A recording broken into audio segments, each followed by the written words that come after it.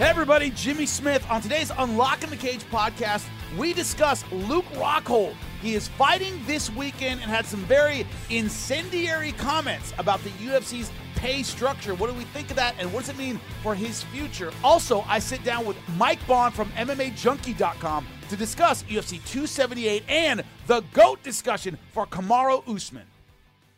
Luke Rockhold setting Media Day on fire. That's right. It was something to behold. UFC 278 Media Day, right? So Rockhold and Costa both kind of have their back and forth with fans. They do, all right? So he may have scored some points here. This is about fighter pay and how he feels about it. This is about Dana White running things. Here he is. Everything I'm saying is justified and truthful. Just because, I should be in a position of power before I say this shit? Off. I got nothing to lose. I don't need this business. It's just I love fighting, and I'm here to fight the best motherfuckers, and this happens to be the place where it's done. The company is growing, and they're implementing other little stupid-ass bonuses. $5,000 here, $5,000 there. $50,000, man. We've been stuck on this motherfucker for 20 years. I mean, back when GSP fought Jake, what is it, 100,000? And there was growing. There was when Lorenzo and Frank were running the show, there was real grounding wires. These guys don't know what they're doing. They're letting Dana just run the show and suppress the sport. Man, I have some thoughts about that. I really, really do. But before that, let's get into how everyone isn't talking and why they aren't talking. Once again, Luke Rockhold, UFC 278 Media Day.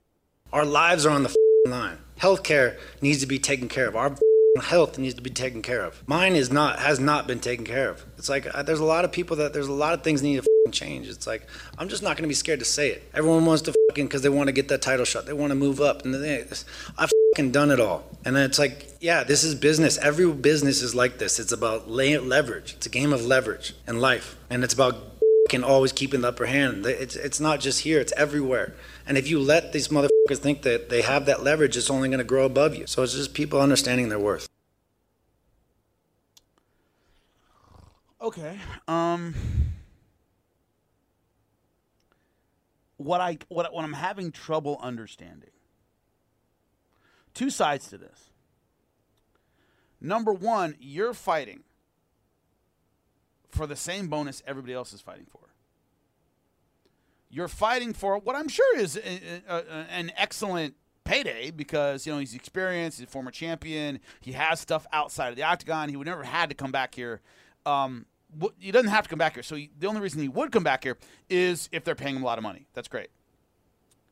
I don't get why he's trashing a system he voluntarily came back to. It doesn't make sense to me. Dana's doing this, and this sucks, and we're treated terribly. You're lining up in the same trough as everybody else. For the same bonuses, the same, as you put it, bad pay structure and all this stuff, and yet you're sitting up there, ready to fight again, in a system that you feel is exploitative. I'm not saying you can't feel that. You can feel whatever he wants, but there is a certain hypocrisy level to coming back to a sport and then complaining about it the entire time when you're lining up for the same bonuses, the same pay, the same everything everybody else is lining up for. My dad was raised on a farm in Kentucky, right? And part of his job when he was a kid was killing pigs. I don't mean to get overly graphic here, but that was part of his job. And my sister was a vegetarian. And one time she said, when they shoot pigs, they are so freaked out and so scared they produce this adrenaline and chemical, and it's really bad for you. And my dad said, I used to shoot pigs. You line up a trough, you fill it up with food, and as the pigs are sitting there eating, I would walk up behind the pig and I'd shoot it with a .22 right in the back of the head. And he said, you know what the other pigs do? They eat the pig's food. They step right over the body of the other pig and eat the pig's food. That's what my dad told me when I was a little kid. He goes, hey, couldn't care less. Step right over to the other pig and eat the food.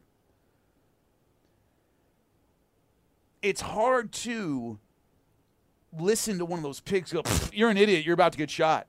You know you're eating in the trough right next to me. where they come by and they shoot us while we're eating at this trough, and you're sitting here stuffing your face, calling me stupid, when we're all in the same boat. Bunch of cows in the slaughterhouse. The one at the end is making fun of the one at the front. Hey, it's just a matter of time, dude. So I just don't get the mentality of someone who, by his own admission, didn't have to come back here, coming back and going, the pay sucks, the bonuses suck, and Dana sucks. And all right, then why are you supporting the system and making them money and being part of this system if you don't have to be? You are signing up to be part of the empire.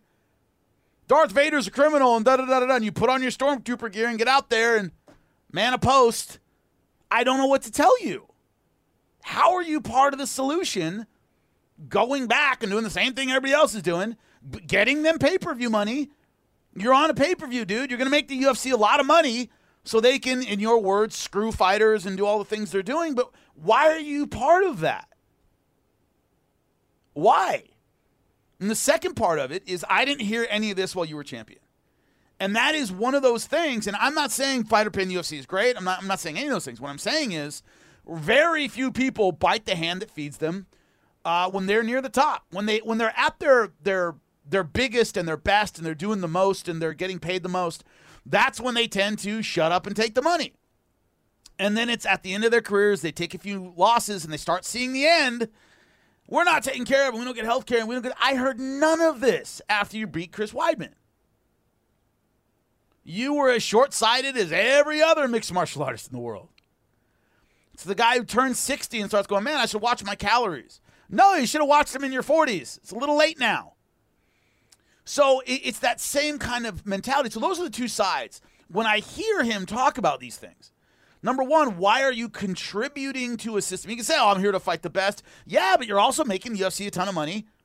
And according to you, they are exploiting their fighters. Well, you're a part of that system.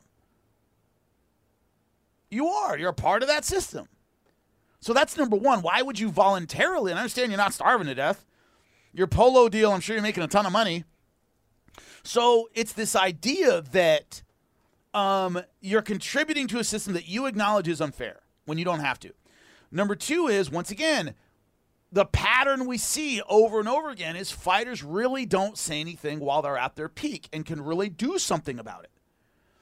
This is another example of that. Once again, when he was champion, I didn't hear any of this. That is why what something like Francis Ngannou is doing, which is causing a stink and being a problem at the height of his powers when he's heavyweight champion, is so rare and so commendable. Because so few do it. So those are the two sides of the coin here, to me. It is a pig at a trough turning to the other pigs going, how do you eat this crap? I don't know. Your face is in it too.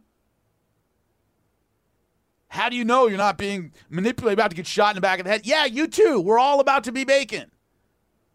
You aren't in any better position than I am. So those two sides I don't really get. And once again, it's not about fighter pay. It's not about those things.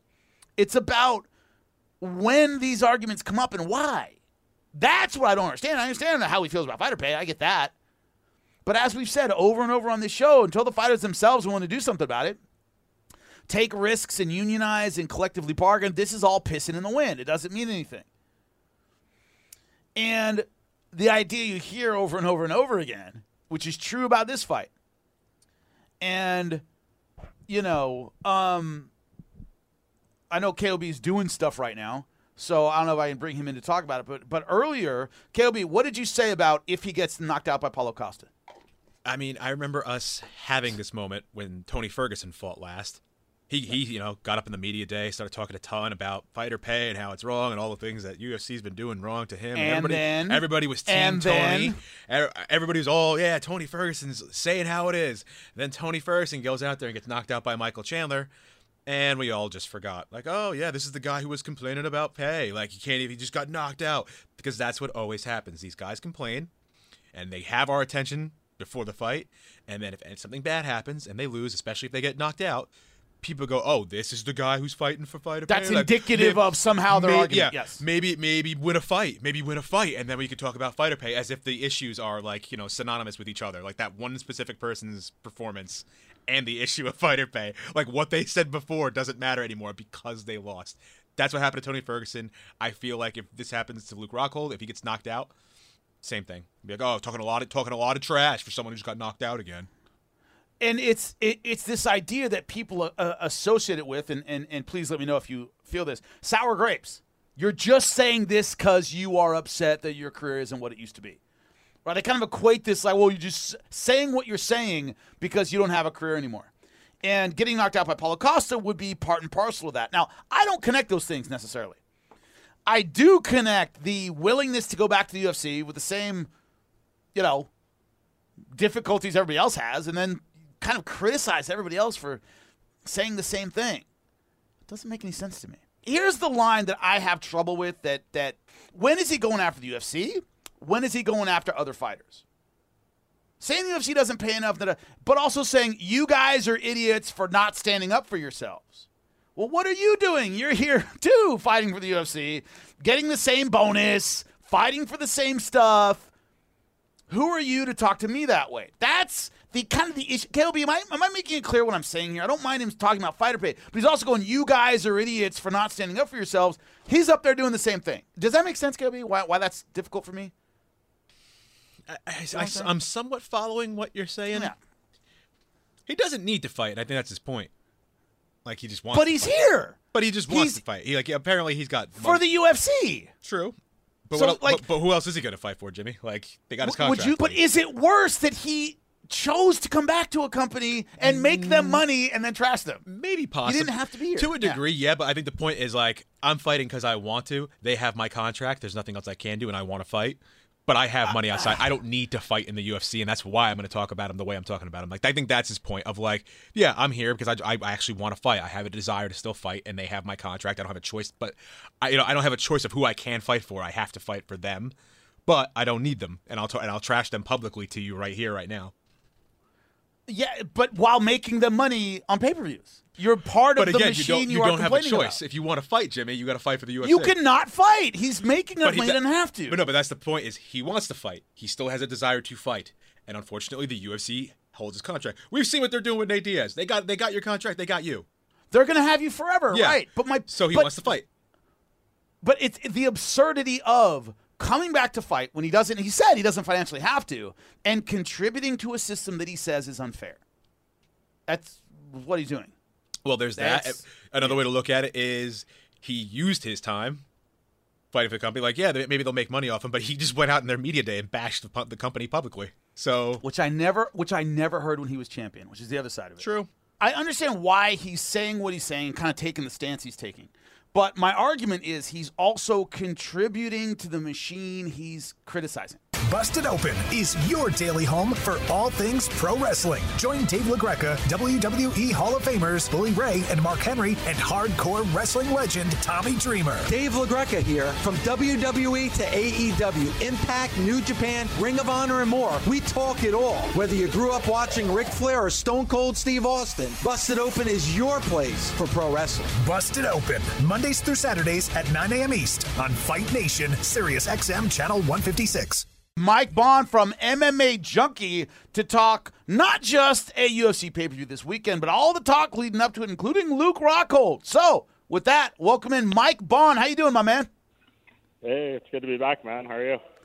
I am doing fantastic. Let's dive right in. Like the men we are who know MMA. So, UFC 278, let's start off with a big storyline, obviously in the main event. Kamaru Usman chasing GOAT status at 170, if not pound-for-pound GOAT status. How big of a step do you believe Leon Edwards is toward that, and the accusation that he might be looking past Leon Edwards? What do you think of those two sides of the coin?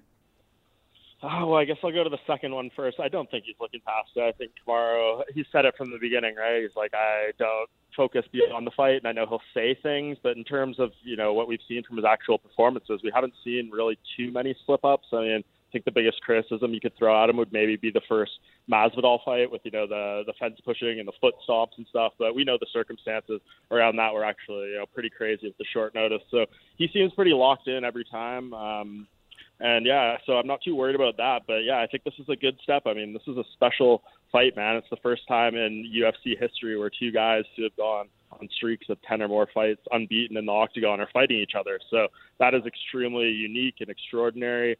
So I think that goes to show, like, a win here would mean a lot for the resume. Of course, it's been hounded to death ahead of this fight. He'll tie Anderson Silva for the longest winning streak in UFC history. So, like, if all these things aren't enough motivation for him going into this one, I guess nothing would be.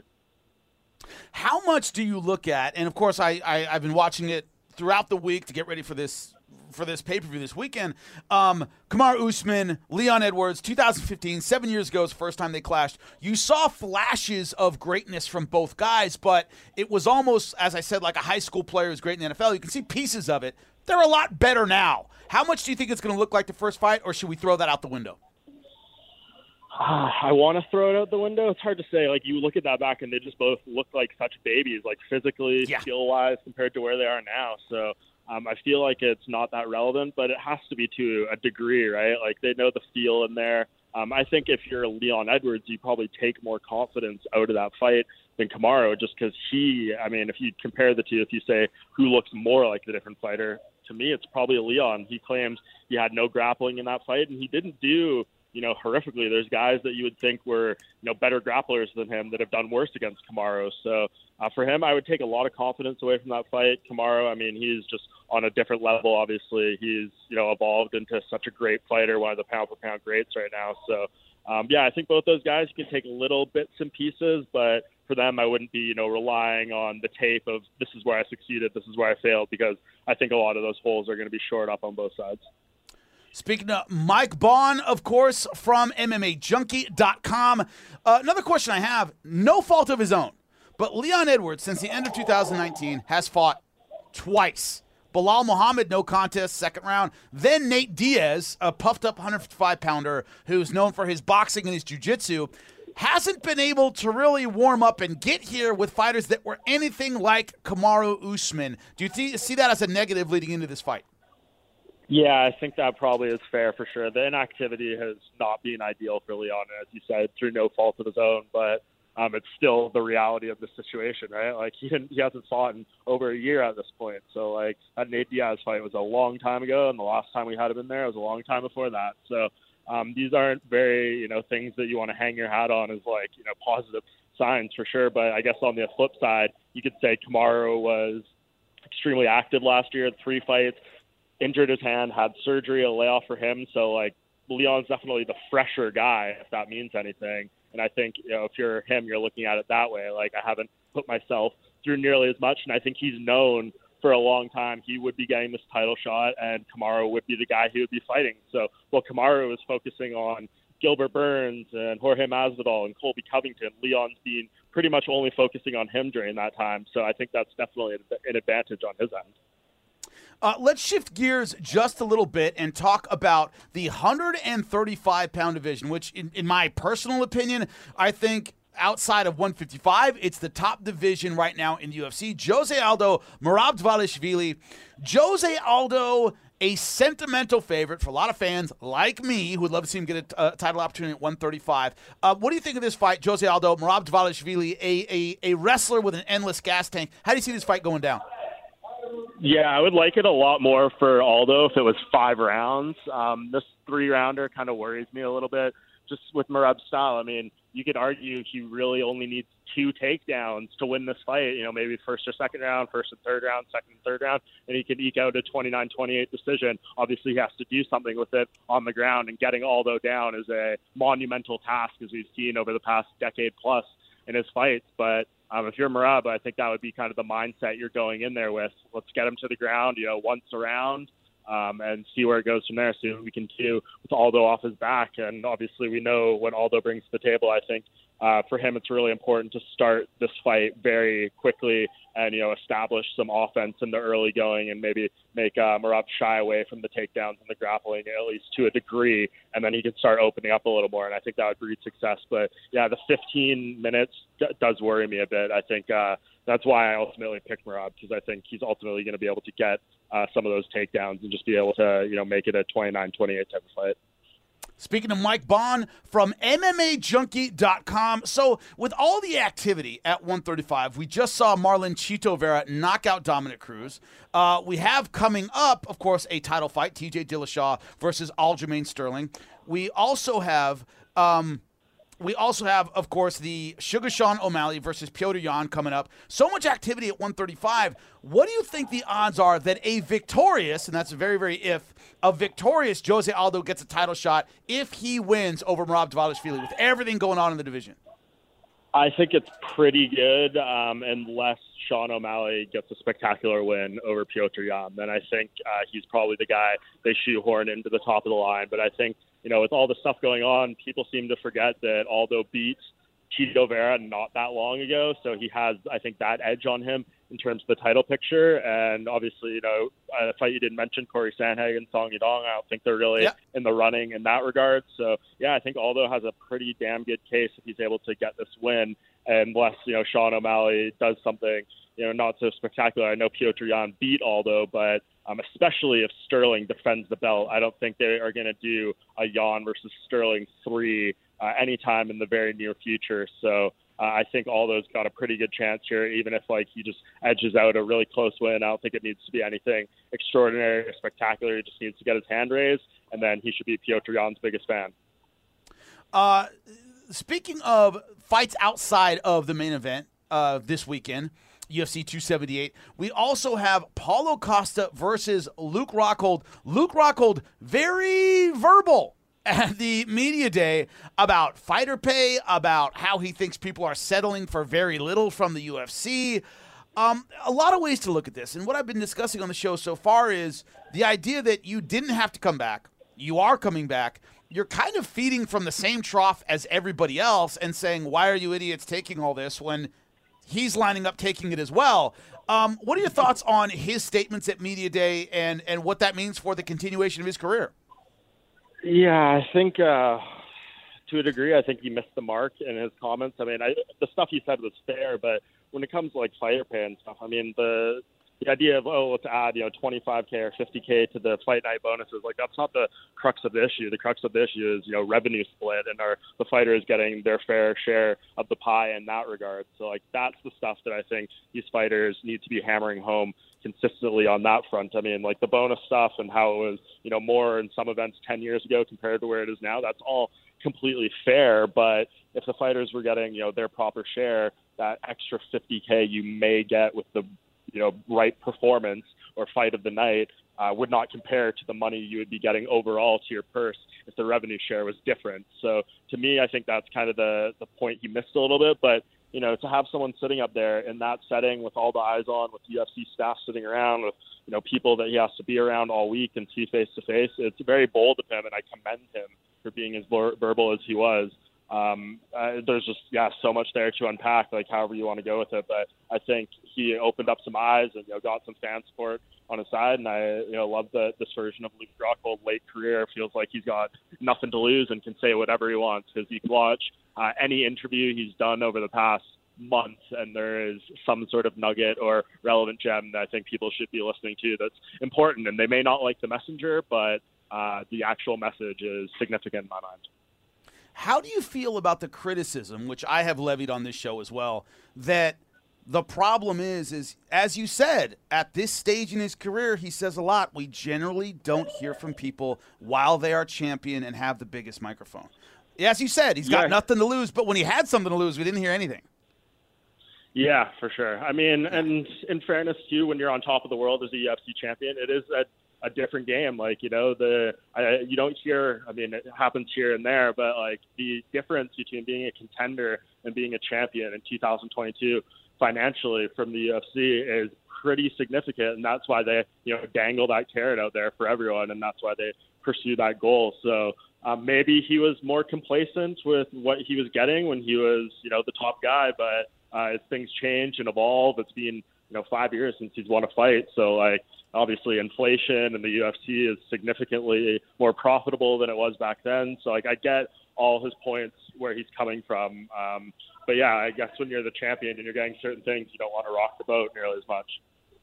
So, tactically, and of course, speaking of Mike Bohn from MMAfighting.com, tactically, when you look at this fight, Paulo Costa, of course, a very heavy hitter, but comparatively limited. Can't do a lot of stuff. He basically throws big punches, and he's a giant at 185. Luke Rockhold, much more versatile, but a lot of questions about his chin in his last few fights. How do you see this one shaking out tactically, beyond the words of Luke Rockhold, tactics in the octagon? Yeah, I think Luke ultimately has to fight the perfect fight if he intends on it being a majority stand-up fight. If he's able to get a takedown, I think, he is on a different level. I think a lot of people forget how vicious and violent Luke Rockhold can be on the ground. Just ask someone like Chris Weidman, So I think that's something that my whole game plan would revolve around that. Any striking he does should be to set up an opening or find something for takedowns so he can get it there. But the longer it's on the feet and the more they exchange, the more concern I have, because he can take 3 years off. He can do anything he wants, train with this person, train with that person. You can't improve your durability or change your ability to take a shot, especially at his age and the amount of knockouts he's taken. So I think, everyone's going to be sitting on the edge of their seat in that regard anytime Paulo Costa throws a bomb. And I definitely have, those same concerns about Luke Rockhold's chin. I think everyone does. But I think when it gets on the feet, he needs to be 100%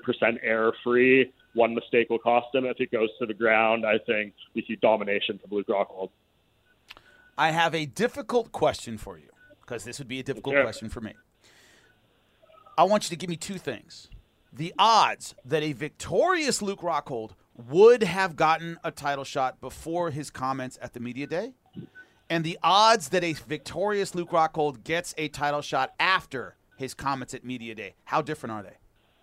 I think pretty significant now. I think this, and this was said by Dana White even before the interview that he did at media day, but he had heard obviously some other stuff that he had said in other interviews, because it's been kind of coming out slowly but surely all week. But Dana White, I believe Kevin Iole asked him, Luke says that if he wins this fight, he deserves a title shot, and he's going to wait as long as it needs to get it. And usually Dana White is waiting for a title shot isn't a good idea. That's kind of his standard thing. It's always smarter to be active, yada, yada, yada.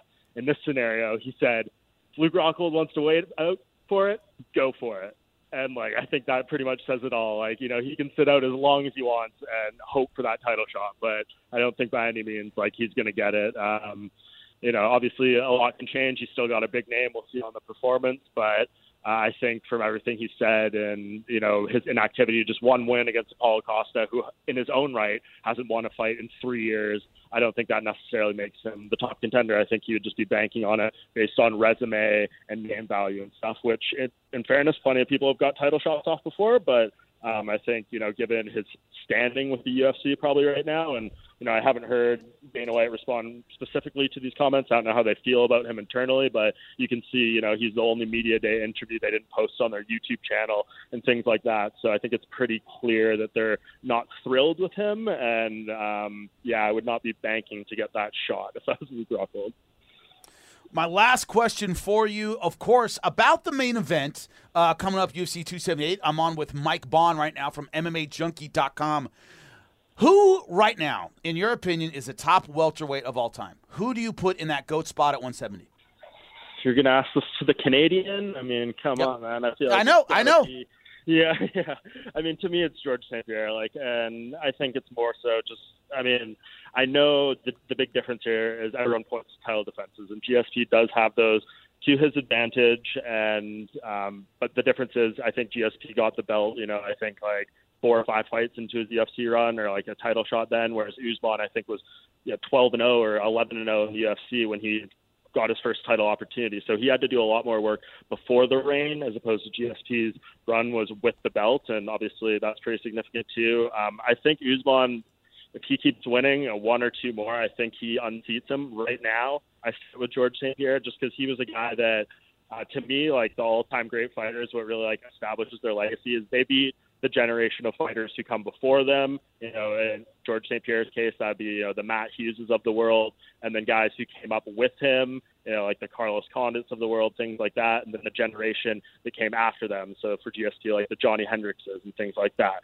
So to me, like, I don't think Usman's quite being able to do that across, you know, all the eras, but he's getting there slowly but surely. And I think the one that would absolutely do it if he wins this fight would be Khamzat Chimaev, because Khamzat Chimaev came in after him. He has that, you know, new generation guy. He can beat Leon Edwards, and then he can beat Khamzat. I think he's 100% there. But as of right now, I will stick with George St. Pierre. As a good Canadian should. Mike Bohn, MMAJunkie.com. Thank you so much for joining us, my man. Appreciate it, man. Unlocking the Cage is part of the SiriusXM Sports Podcast Network. If you enjoyed this episode and want to hear more, please give a 5-star rating and leave a review. Subscribe today wherever you stream your podcasts. Plus, catch Unlocking the Cage weekdays from 2 to 5 p.m. Eastern on SiriusXM Fight Nation Channel 156 and on the SXM app.